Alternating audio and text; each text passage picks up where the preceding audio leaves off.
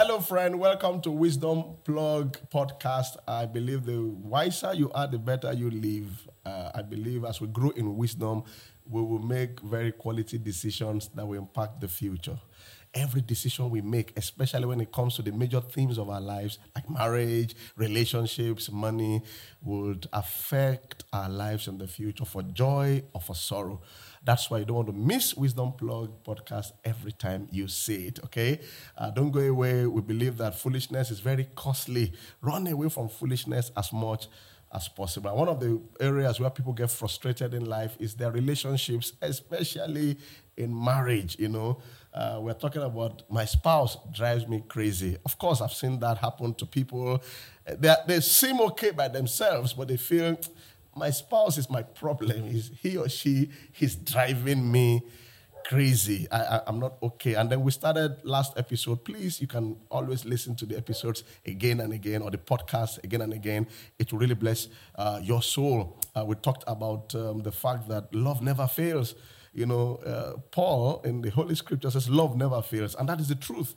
Where you find, and God is love. God does not have love. God is love. Where you have love in display, things will always work. The challenge is, how do we operate this love? We must not just love in words, but also in deeds, in terms of actionable steps. And we try to help us with actionable things that would help build our relationships. And the things we are learning even about resolving conflict in a marital situation, believe me, would help you with your business, with your career, with your friendship, with your destiny as a whole. So you want to plug in to this wisdom pipe, okay?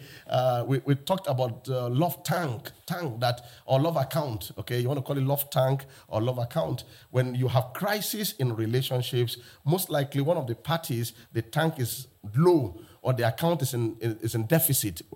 Pleasurable interactions with your spouse make deposits, and painful interactions will make withdrawals. So that is a transaction we have every day. Pleasurable interactions, you're making deposits.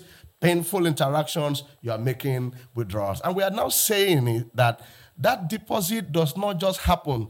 The deposit will work if it is that person's love language. You don't put cowries in a dollar account. Most people do for others what they really like. I've seen that happen in most relationships. If people want others to behave like them, look, men want the women to think like men, and the women want the men to think like women, and it's a problem. So we talked about love languages. Some people are hearing that for the first time. Some others need to relearn it. They've known it, but somehow it slipped away. There are 5 basic love languages that we know. And I think we can start from there. We have words of affirmation. For some people, that is their primary love language. For such people, words matter to them. Words. And beyond love languages, death and life is in the power of the tongue. You're either building the other person or destroying the other person's life. I've had to counsel with couples or people, and it's painful when you hear the way some people talk to others. Very toxic, very destroying. Are you building your children with your words? Are you building your spouse with your words? And if that is that person's love language, you're going to do more harm than good. We're talking about kind words. Encouraging words. When you say encourage, it actually means inspiring courage. Can your spouse be inspired by you to achieve their dreams? Not talking less about them, not talking negative about them, not cursing them. You need to stop that. Death and life is in the power of the tongue. It's either you are killing things around you or you are building things around you. Encouraging words. And I would encourage us to have humble words in relationships. You don't make demands. I've seen some of our cultures, especially from my nation of birth, Nigeria, where one of the parties in the marriage, instead of making a suggestion or what we call a request, things like, please, can I have my food? Or please, can you help me with a glass of water? They just make a demand. Please, they don't even put please, give me water now. or get my water ready. And that is demeaning. Humble words. Make a request. That is, you show honor and respect to the other party. These are things that help to build our relationships. A life without courtesy is very, very destructive. I want to also make it go deeper there by encouraging you to bless rather than curse. Okay? Bless your spouse. Maybe you want to do this. If you can, take time to bless your children. If you're a father, I know you might not have all the spiritual understanding of things, but blessing words. How did God create the world? Or should we use the word, how did he recreate the world? It's by saying what he wanted.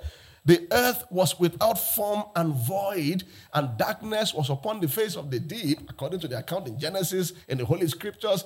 God wasn't complaining and murmuring. He said, let there be light. Can you say to your children, you are blessed, you will excel in life? Can you bless your husband? Can you bless your spouse? Rather than focusing on curses. Many of us grew up with that, and it damaged our lives. We must behave differently. Words of affirmation, kindness. And anytime you use a wrong word, a very harsh word that you know it's beyond borders, can you withdraw it? Can you apologize? And ladies and gentlemen, when you're apologizing, let it be genuine. You can say, I'm sorry in different ways. You can say, I'm sorry. You can say, oh, I'm sorry. It takes humility. But where there is pride, there'll be destruction. Words of affirmation. For somebody else, their love language is quality time. Quality time. That is, when you spend time with such persons, they feel loved. Is your spouse like that?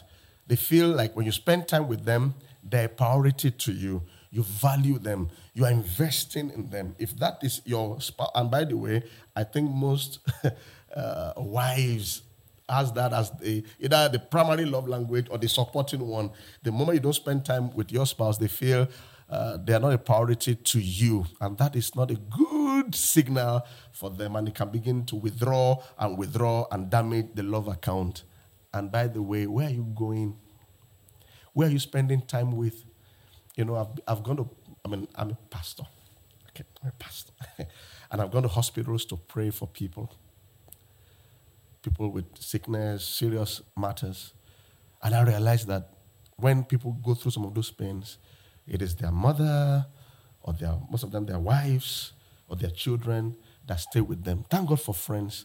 So why wouldn't you spend time with your wife, with your children? Why are you misinvesting your life, running up and down with friends that will not be there for you when challenges show up or whatever it is? What is your priority? Where are you investing in? You have children, invest in them. And one of the best ways to do that is spending time with them. Some men behave like they're bigger than their home. I'm going out, like their home. It's your home, it's your flat. Stay. And if as a spouse, if that's your husband's primary love language, if that's your primary love language, if you want your spouse to spend quality time with you, you should be a very good recreational companion. If a man stays at home and all you do is complain and always making requests for money and react, he will leave. Be friendly. Watch the football match together. I know you might not like the Arsenal. I'm a Barcelona fan, for instance, and my wife Bimbo, thank God she's not a Barcelona fan, and I think it's by reason of my Barcelona fanning, if there's a word like that. And sometimes she even calls me when I'm in the office that the match is about to begin, and we watch the match together. Be a good recreational companion, and for men too, don't just do your own thing. That's selfishness. There are some things your wife loves. Enjoy it with her. When that recreational companionship is there, it will help the quality time. Now, the third one is acts of service. For such people like me, they want you to be excellent, orderly. I love when things are arranged at home, things are neat. Though I'm learning to adapt too, because what you are is not what others are, so you have to be tolerant.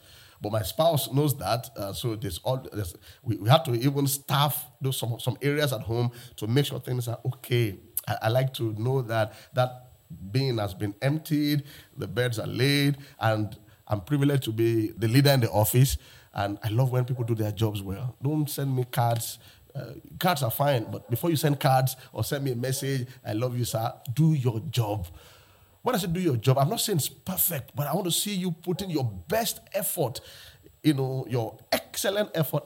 When you do that, I feel loved. I could do anything for such people. That is my love language. So if you don't understand that, you can be sending me words and words, and you can get fired. Do your job. Be orderly. Learn to write things down, your things to do, and you're up and doing. Okay? So if that's what your spouse is, okay, understand that. For some ladies, they're like that. Then you want to support them with their chores at home. You want to support them with getting things ready at home. She feels loved. If your wife is like that, for instance, when she's doing a lot at home, because such people, acts of service people, they're always doing something. Like I'm on this podcast, always doing something. There's always a project. There's always something to do. If your wife is like that, she's always doing something. You have to support her. When you don't support her, she doesn't feel loved, okay? And then we have some people, their love language is gift giving. I think from where I come from, it has become everybody's love language because of the situation in our country. Everybody would love to receive gift, everybody. But you see, for some people, physical symbol of love makes more meaning to them than any other thing. That instead of saying, I love you, which is not bad, they want to see a representation of that love. For such people, the wedding ring, it's a priority. You wear it. When they see it, it shows that you still love me. For such people, wedding anniversaries, their birthdays, special occasions matter to them. Buy them a gift, flowers. It doesn't have to be expensive. For them, it means you are thinking of me when you entered the mall, when you got to the market, when you called that vendor. It means you are thinking about what I like. You are thinking of, and it's that thoughtfulness that impacts them. Some people are like that. That's the priority for them, okay? So you can invest in that. In fact, when there's a conflict with such people, one of the ways you resolve it is by buying a special gift, not just talking and talking, okay? But we all love gifts. That helps any relationship. And then the fifth one is physical touch. I read somewhere some years ago that a woman needs 12 meaningful touches daily to live long. 12. So there was a particular couple in the conference when the speaker mentioned that. And guess what the wife told the husband? You are killing me. I'm not talking about sexual touches in that sense. A woman, 12 meaningful touches per day to live long. The holding of the hands, the running your hands overhead, the hugging her in the morning when you wake up. Different ways each day helps your wife, your spouse to live long. But for some people, physical touch makes more meaning to them. Psychologists maintain that babies that were touched and hugged and held a lot, they grow up better than the ones that were abandoned. There's something about touch. And I love when Jesus said, let the little children come. The disciples, the security men, the agents, the FBI guys, intelligence guys, they were trying to keep up off those children from Jesus. And just said, no, let them come. And guess what? When they came, he carried them, he held them.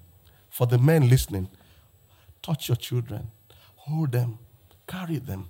When you don't do that, maybe somebody else, one wrong person could do that to them, and it can be very damaging. And for your spouse especially. For some men, that is their primary love language. If you have a husband like that, always touch him. You want to just touch his hand, hold him, run it. It's okay. It could lead to some things. It's fine. But beyond that, the touch, okay? I want to believe this has blessed us. We're going to talk more about how to handle conflicts in our next podcast. If your husband or wife is driving you crazy, or anybody is driving you crazy, some of these things will help us a lot. I want to say this. Any relationship you have, when somebody complains about something, reacts about something, it's one of the ways they are trying to express their primary love language. Check what your spouse complains about a lot. you can begin to detect what their primary love language is. If your wife tells you or your husband tells you, you don't tell me you love me, you don't talk to me, you don't do this, or you don't, or I don't like the way you talk to me, or you shout at me, they are saying that words of affirmation is their love language. For somebody else to tell you, you don't stay at home, you don't talk, you don't stay with me, no quality conversation, we don't talk, no quality activities together. When you see people's reactions and complaints, is one way you can dictate their primary love language. Don't rebuff it. Let it be a lesson for you to know what to do next. I tell men, when a woman is handed over to you by the family, what would they see from their child after 10 years? Are they going to see a worse version of that person or a better version? Can we make others better around us by investing in them? By lifting others, we'll never go down. Be a blessing to others. I got to go right now. Remember, it's Wisdom Plug podcast. My name is Yemi Davids. See you next edition. Bye for now.